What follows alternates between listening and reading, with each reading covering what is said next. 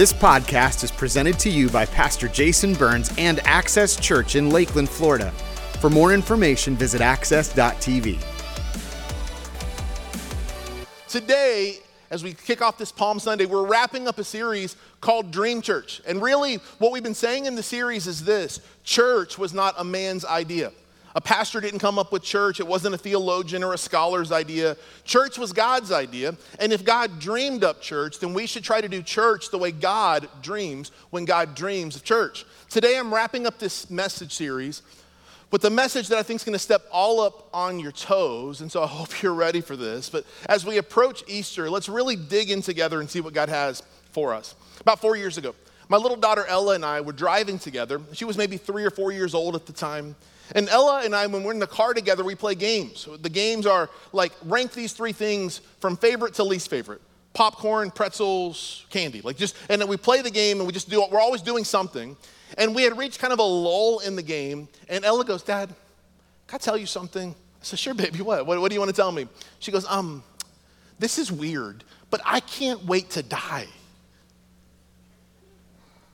And I said, "Who have you been hanging out with? What are you talking about?" No, we can't die. You got the best life ever. Why would you want?" She goes, "No, I love life." She goes, "I just can't wait to go to heaven." I said, "Why do you say that?" And I guess in church at Access Kids, they were talking about heaven that week and how amazing heaven was going to be. And so because of heaven, we don't have to fear death. And she was so excited about it that she wanted to go now. And I was like, well, it'll still be there in 90 or 100 years. Let's just tap the brakes a little bit. Have you ever been around someone who can't wait to get to heaven? Have you ever been around someone who's facing the reality of death? And it's like, for them, heaven doesn't feel like someday. Heaven feels like a reality for here and now. Some years ago, my wife and I were up in Charlotte visiting her grandparents. And her grandfather was driving me around one day, and he did that thing that old people who've lived in a city for a long time do. He's driving around and goes, "See that bank right there? That used to be an orange field. And see that school over there? There used to be hundreds of cows out there." You know people like this, right? They've been here for so long. They want to tell you what happened back then. And so he's telling me all these things. That used to be orange field, and that used to be a school. That used to be a cow pasture, and that's where we're going to be buried someday. And that right there used to be a pond there. And we're like, whoa. What do you mean? He goes, "Yeah, right over there. We're going to be buried there." It's like, "We already bought it." It's like, "But you're still alive." He goes, I know, but we just can't wait for the day. I don't know if you've ever experienced this before, but heaven for some people just seems like such a reality. It seems so near. I don't know if you've ever had a moment where you've sat in a funeral service and it feels like you're staring down the barrel of eternity, but heaven is such a beautiful picture. And here's the funny thing about heaven. The Bible doesn't actually talk about heaven a lot. It talks about it some. Jesus doesn't talk about heaven a lot. He talks about it some. But one of my favorite places to study heaven is in the book of Revelation, chapter 21. John sees this picture of heaven, and he describes the gates of the walls of the city and how they're covered in beautiful gems and pure gold. It says the streets are covered in gold so pure that it's transparent. You can see through it. But earlier in the chapter, Revelation 21, he gives us this interesting view of heaven. Here's what he says. He's talking about God, and he says God, he, will wipe every tear from their eyes. There will be no more death or mourning or crying or pain, for the old order of things has passed away. I think this is an interesting way to describe heaven, because instead of telling us what heaven is like, he tells us what it's not like. It would be like you getting a phone call from a friend who lives in another country who says, "I've heard about this amazing place you have called Chick-fil-A. Tell me about it." And you're like, "Well, it's not Taco Bell. And it's not McDonald's, because in those places there is death, mourning, crying, or pain," right? It's not those. He describes it by what it's not. And I love the picture, because the picture of what it's not feels a lot like what earth is: death, mourning, crying, and pain. And he calls this the old order, which is the way things used to be. And heaven's not going to be anything like this. And as a follower of Jesus, one of our missions is to make earth a lot more like heaven. When Access was starting some 15 or 16 years ago, I used to use this little 4-word phrase. I said, our mission is to bring up there, down here, to bring heaven to earth. This year, I had this idea for a different phrase. On the back of your shirts, it says, "Here for good," But in the bottom right corner, it says, until Lakeland looks like heaven. Today I want to talk about what does it look like for Lakeland to look like heaven? What does it look like for this city, for this area, for this region of the country to become a place that people come to from around the world because they're like, I don't know what it is, but there's just something different about that place. It feels different. Now, if you're like, Jason, I don't know who came up with this. Did you hire a marketing agency? Did you hire someone who is creative with words to come up with this? I need you to get this. This wasn't our idea. Jesus himself gave us this idea. In the book of Matthew, we have one of two accounts of Jesus teaching us what is called the Lord's Prayer. The Lord's Prayer is a prayer. It's really more of a template for how to pray. I love it in the book of Luke. Luke records that Jesus was praying and his disciples were watching him. And they were so amazed by the way he prayed that they said, Lord, like, what is that? Teach us how to do that. Teach us to pray. And then Jesus teaches them the Lord's Prayer. Now, if you grew up going to church, you probably know this. If you're not a church person, possibly at some point you've heard someone pray this. It starts very simply. Our Father in heaven, hallowed be your name. And then the next verse is so powerful. It's so loaded, and yet we just say it and we blow right past it, but I want to sit here for a moment. He says, your kingdom come, your will be done on earth as it is in heaven.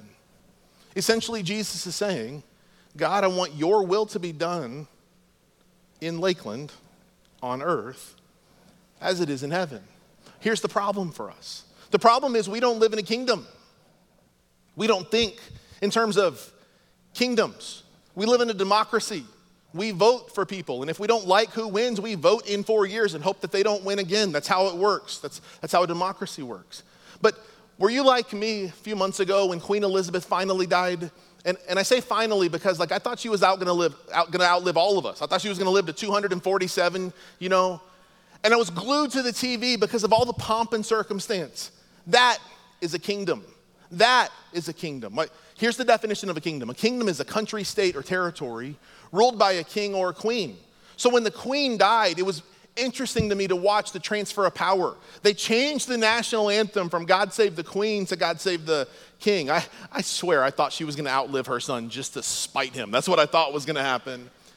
And it was interesting to watch all the pomp and circumstance, all the beauty and splendor of that transition of power. And it was interesting because in some ways it almost felt like a picture of what the kingdom of God is. And this is a beautiful definition. This is the dictionary definition. Here's my definition for a kingdom. A kingdom is wherever the will of a king is carried out.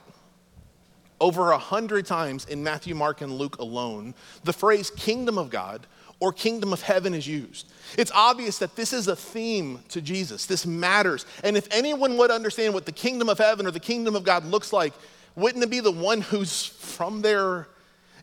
A kingdom is any place where the will of a king is done. And if we're going to be the kind of people who care about what he cares about, we need to know what his will is.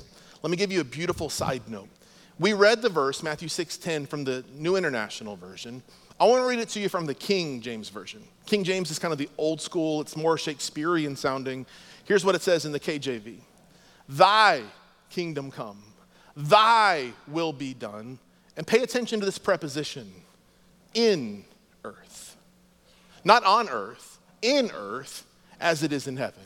And again, if you grew up going to church, you probably always say on, but in King James it says in. Why does this matter? Genesis chapter 2 says that Adam looked around and no suitable helper was found for him. And so God wanted to form the man. I messed that up. God wanted to form the man before Eve. And it says God took the earth, the dirt, and he formed it together and he breathed into his nostrils the breath of life. And the man became a living being. Adam was created from dirt or from earth. Have you ever heard the colloquialism from dust to dust? Have you heard this before? It's because there is this reminder that we are formed from the dirt. We are formed from earth. So here's what this verse means. We are to pray, God, I want your kingdom come, and I want your will to be done in me. And as it happens in me, the only natural response is that it spreads from me to my immediate circle, my family, my close friends. And it keeps spreading to my colleagues, my coworkers, to my friends, to my relationships, to my social media, to my city, to my world. This is how the kingdom of God expands. It expands when it starts in us. So listen to me. if Lakeland is ever going to look like heaven, we need to get on the same page about some stuff. If Lakeland's ever going to become the kind of city that heaven looks like and feels like, we got some work to do. So here's what I want to do. I want to give you 3 simple ideas today. And what we're going to do with these 3 ideas is we're going to form a really awkward, terrible sentence. But it really forms what I believe a church that's on mission to see our city look like heaven looks like. To start us, Mark chapter 6, Jesus has been traveling, teaching, and he comes back to his hometown. And I want you to see something weird that happens. Mark chapter 6, verse 1 says, Jesus left there and he went to his hometown, accompanied by his disciples. When the Sabbath came, he began to teach in the synagogue, and many who heard him were amazed. So Jesus is just teaching in what was like a church service back then. People that heard him said, where did this man get these things? They asked. What's this wisdom that has been given him? Well, what are these remarkable miracles he is performing? And if the questions ended there, you'd be like, they're amazed by him. And then they cut his legs out from underneath him by dishonoring him. Isn't this the carpenter? Like, isn't it just the boy who grew up working in his father's wood shop? Isn't this just the carpenter? He goes on, isn't this Mary's son and the brothers of James and Joseph, Judas and Simon? Aren't his sisters here with us? And they took offense at him. Jesus is home. These people know him. They saw him as a little boy. They knew him growing up as Mary and Joseph's son. Jesus responded to them, a prophet is not without honor except in his own town, among his relatives, and in his own home. And then the next verse haunts me. The next verse is an insight into the way that Jesus seems to move. It's an insight in the way that we can partner with him to actually make a difference. It says about Jesus that he could not do any miracles there. Not that he chose not to. He could not do any miracles there except lay his hands on a few sick people and heal them. Here's the reason. He was amazed. But this is not a good amazed. This is a bad one. He was amazed at their lack of faith. Now here's what happens. Jesus comes home. Everybody knows him. And the things that we know we treat as common, the things we treat as common ultimately suffer from dishonor. Jesus is dishonored in his own home. And here's the result. He could not do any miracles there. Not that he chose not to. Not that he's like, I want to, but psych. No. He could not do miracles. Where there is no honor, miracles stop happening.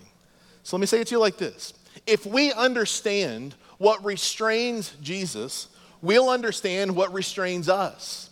If we can begin to understand that there was something that happened to Jesus that stopped him from moving the way he wanted to do, if we can understand that, then we can understand what it means to not do that so he has permission to move and do miracles in our midst. I told you we're going to write a weird sentence. Here's part 1. We are, number 1, high honor people. We're high honor. What does this mean? Well, honor, in my opinion, is the beginning of every miracle. It's the breeding ground of every miracle. We are to honor God and we are to honor others. Here's a definition for honor. Honor is valuable, precious, weighty, such as gold. It's when we add value and worth to someone. Dishonor, conversely, is to devalue or to treat something valuable as common. Now, this is the big deal. Honor matters. This is the reason, by the way, that the first 15 to 20 minutes every service we spend worshiping God. Why? Because we are ascribing to him honor. Worship, here's another word for worship, ready? Worthship. It's not just singing songs, it's we're saying, you are worthy of my praise. Today we sang, Lamb of God, worthy is the Lamb of God. Honor and worth go hand in hand with each other. It's saying, God, you are worthy of my praise. What happens when we honor God in worship? He moves. Miracles happen. Lives are changed. I never want us to dishonor God and then to be like, well, God's not showing up. That would be on us. This is going to be a place of high honor towards God. That's number 1. But number 2, we are to be known as people who honor each other. Let me say this to you. The last 3 years, in my humble opinion, the church has taken a terrible black eye for its dishonor.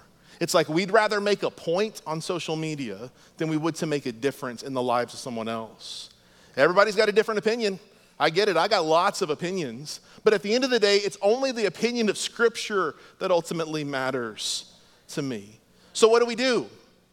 We honor other people. We call out the best in them. If you were to walk out the doors today, it'd be easy to find dirt everywhere. Dirt's readily available. It's much harder to find gold. People are the same way. It's easy to find reasons to dishonor people. It's a joy to find reasons to honor them. How incredible would it be if our church was known not for what we're against, but what we're for? I'll say it like this. We want to be known for what we're for, not what we're against. We want to be people who raise a bar of a standard so high that people have to raise their life up to meet it, instead of setting the standard so low by saying all the stuff we're against. You know what happens when you set a low standard? People make themselves razor thin to somehow slide up underneath it, to miss it altogether. Let's be people who raise the bar. High honor, high love. We see the worth in people. We call out the best in people. In a world full of critics and cynics and haters, we're full of love and honor to our world around us. You with me? Number one, we're high honor. Number two, we're hope dealing. This is a fun one to me because I don't have to explain how devoid the world is of hope. This week, one day, I was working and I had one of those days where I just went from appointment to appointment to appointment, and then the day ended and I was kind of rushing out the door to go to my car to get my kids. And as I was rushing out the door, one of the ladies at the office said, "Be sure to hug those babies of yours extra tight tonight." And I said, "Why?" I love hugging my kids, don't get me wrong, but she's like, "Squeeze them extra tight." And I was like, "Why?" She goes, "Did you not see what happened in Nashville?" And I said, "No, I didn't." And I said, I gotta go. I walked to my car, sat in my car, started the car, and I refreshed the news on my phone, and I saw the news of the shooting at the school in Tennessee. And I was already running a minute late to get my kids. This made me a couple minutes late because I had to gather my composure. Because one of the kids is a pastor's kid. It's not my kid, but it felt heavy. Felt hopeless. And you don't have to go very far to find a reason to feel hopeless. Watch the news any day. There's economic reasons for concern. Feels kind of hopeless. There's political reasons for concern. Feels hopeless. There's social reasons for concern. That feels hopeless. People are fighting all around us. The world feels more divided than ever. There's plenty of reasons to feel hopeless. Wall Street Journal and the University of Chicago partnered together for a study. And the results came back this week. It said this. It said a record 78% of people surveyed didn't think their children's generation will live better than their own, up from 67% in 2019. Does that feel hopeless to anybody? I want you to listen to me. In a world characterized by hopelessness, the church, who has the message of Jesus, should throw hope around like confetti, freely available, freely given. We should give it out like oxygen to oxygen-deprived souls. It should be a joy for us to share hope. One of the joys and one of the challenges in my line of work is I get the best moments with people and I get their worst moments. I get their weddings. I get to do weddings. I get to be like 2 feet away from people when I'm like, "You may now kiss the bride." And they're like kissing. There's like drool chains hanging between them. I see it all. Best moments. I get to visit babies born in the hospital and I love it. And I've done some funerals that would take your breath away. Hard ones. Little caskets. There should never be baby caskets. And parents should never bury their kids. Elderly parents shouldn't bury their adult children. But that's the way the world seems to work. And I've done these. And here's the thing I've known, and I know there's some pastors and some preachers in the room today. Here's what I know. There's a stark difference between doing a funeral for a believer and for an unbeliever. You do a funeral for an unbeliever and people just stare at you, hopeless, dying inside, facing eternity. But I've done some funerals for some believers that felt like a party, felt like a church service, Felt like we were having a celebration instead of a mourning service. Paul was writing to a church in a little place called Thessalonica one time. And he said this, 1 Thessalonians chapter 4. He said, brothers and sisters, brothers from different mothers, sisters from different misters, we do not want you to be uninformed about those who sleep in death, so that you do not grieve like the rest of mankind. And here's the phrase, who have no hope. So much of mankind walks through this life, eyes astigmatized, unable to see, unable to have clarity, unable to dream, unable to remember the faithfulness of God, just in the middle of their story, hopelessly.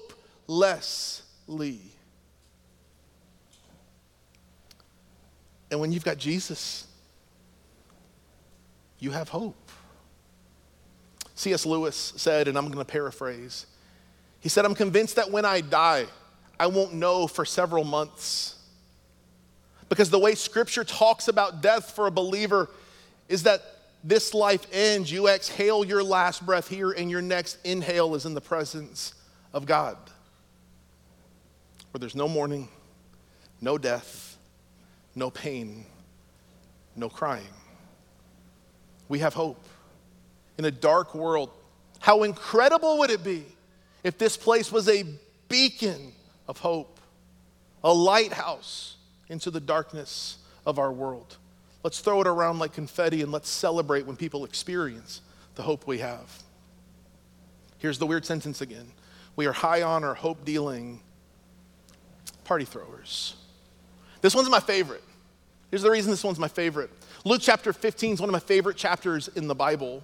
Luke 15 starts with 2 verses. It says that Jesus is teaching and some Pharisees, these religious elite, and sinners are gathered around. When it talks about sinners, in some translations of the Bible, it puts a single quote around it, meaning this word is a bigger word than just the word sinners. Like everyone's a sinner. This is like the worst of humanity. These are like child molesters, pedophiles, murderers, like the worst of the worst. Philadelphia Eagles fans, like just the worst of humanity. It's all the worst of the worst. And they're all gathered around Jesus, and here's what I love. People who are nothing like Jesus, you ready for this? They like Jesus. People who are nothing like him liked him, and I think you should do a self-audit.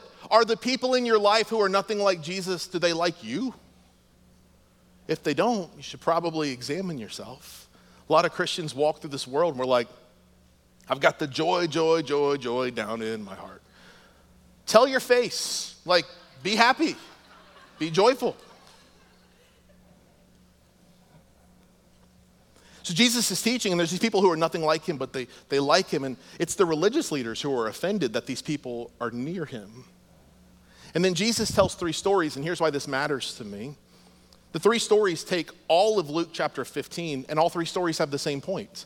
We got the life of the greatest person to ever live. God in flesh steps into the world, and Luke takes one whole chapter to tell 3 stories that have the same point. It must mean that the point matters. First story is about a shepherd, something you totally identify with.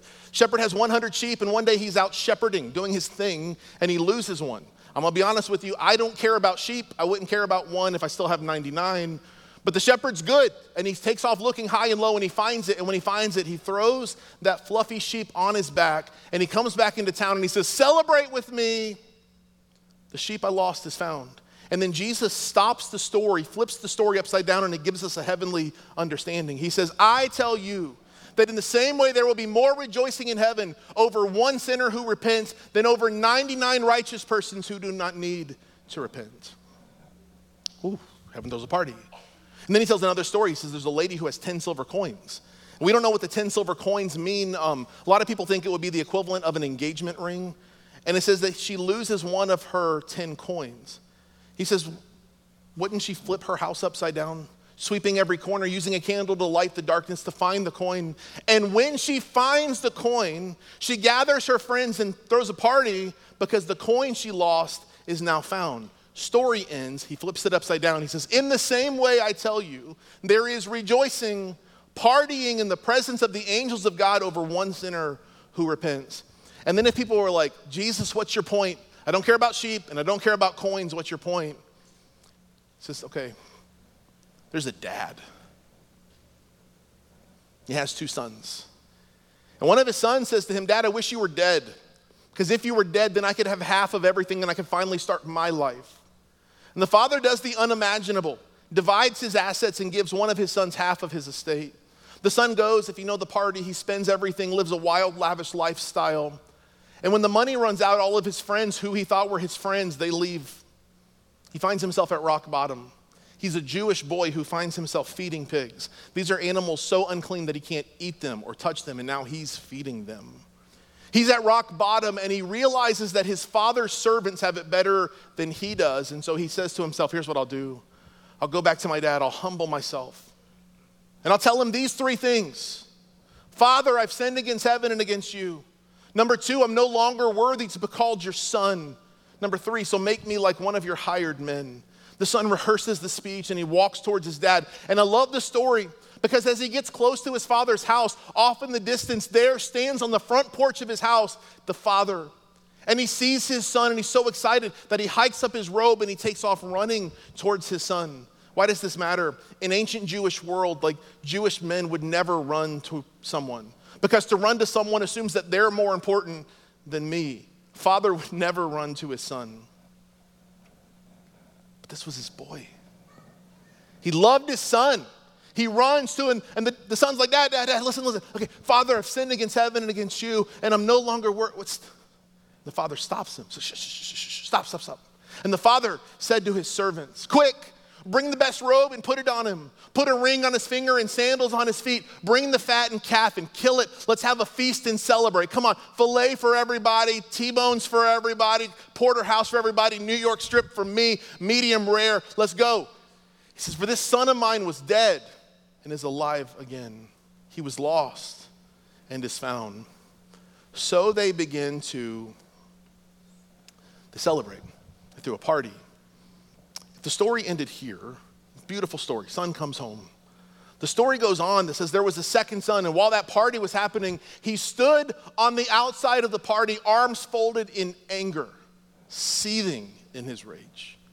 Father comes out and tries to reason with them, and why would you throw a party for him? He left, he wasted all the money, and I've been here the whole time. And the dad says, son, you've been with me always, but my other son, I thought he was dead, but he's actually alive. So of course, we're going to celebrate. In every church in America, seated in the seats, seated in the rows, seated in the pews, are people who at one point were like the first son, far from God, desperately needing his saving grace. Scripture says over and over and over again that when they made a decision to follow Jesus, heaven threw a party. But then I think something happens.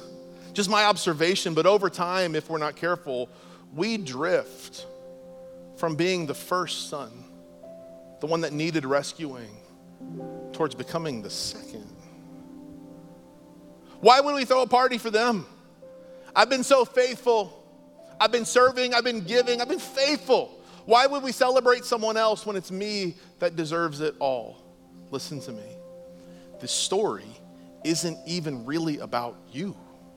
Let me tell you who it's about. This story is called the story of the prodigal son. Do you know what the word prodigal means? I think a lot of us think it means wayward or someone who's like wandered far away. Prodigal means wastefully extravagant. Who's the prodigal in the story? It's not the son. It's the father who is wastefully extravagant with his love. Doesn't have to treat his son like that, and he welcomes him with open arms, all of his blessing, and a party in his honor.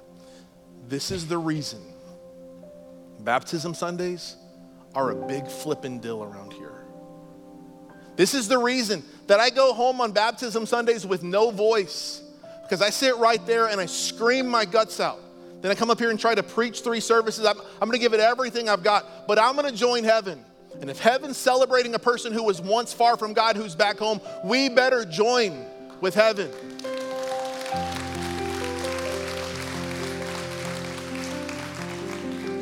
So may we never stop celebrating. May we never forget the words to the famous song, I once was lost, but now I'm found. was blind, but now I see. May we never forget that we were once separated from God, and he found us. I'll give you one extra story. I didn't give the first 2 services. 5 years ago, my family was on a cruise. First time we've ever done a cruise as a family. My son Gavin was probably about 7 years old at the time. Cruise ships are deceptively big. We had never been on one, and we had rules. We stay together as a family. Whenever we go together, that kind of a thing. And one time we got off an elevator and we were walking around somewhere, and we turned around and I did a quick head count, and I was missing one. It was Gavin. Didn't know where he was. He was about 7 years old. I had no idea where he was. We took off running where we had come from, and he wasn't there.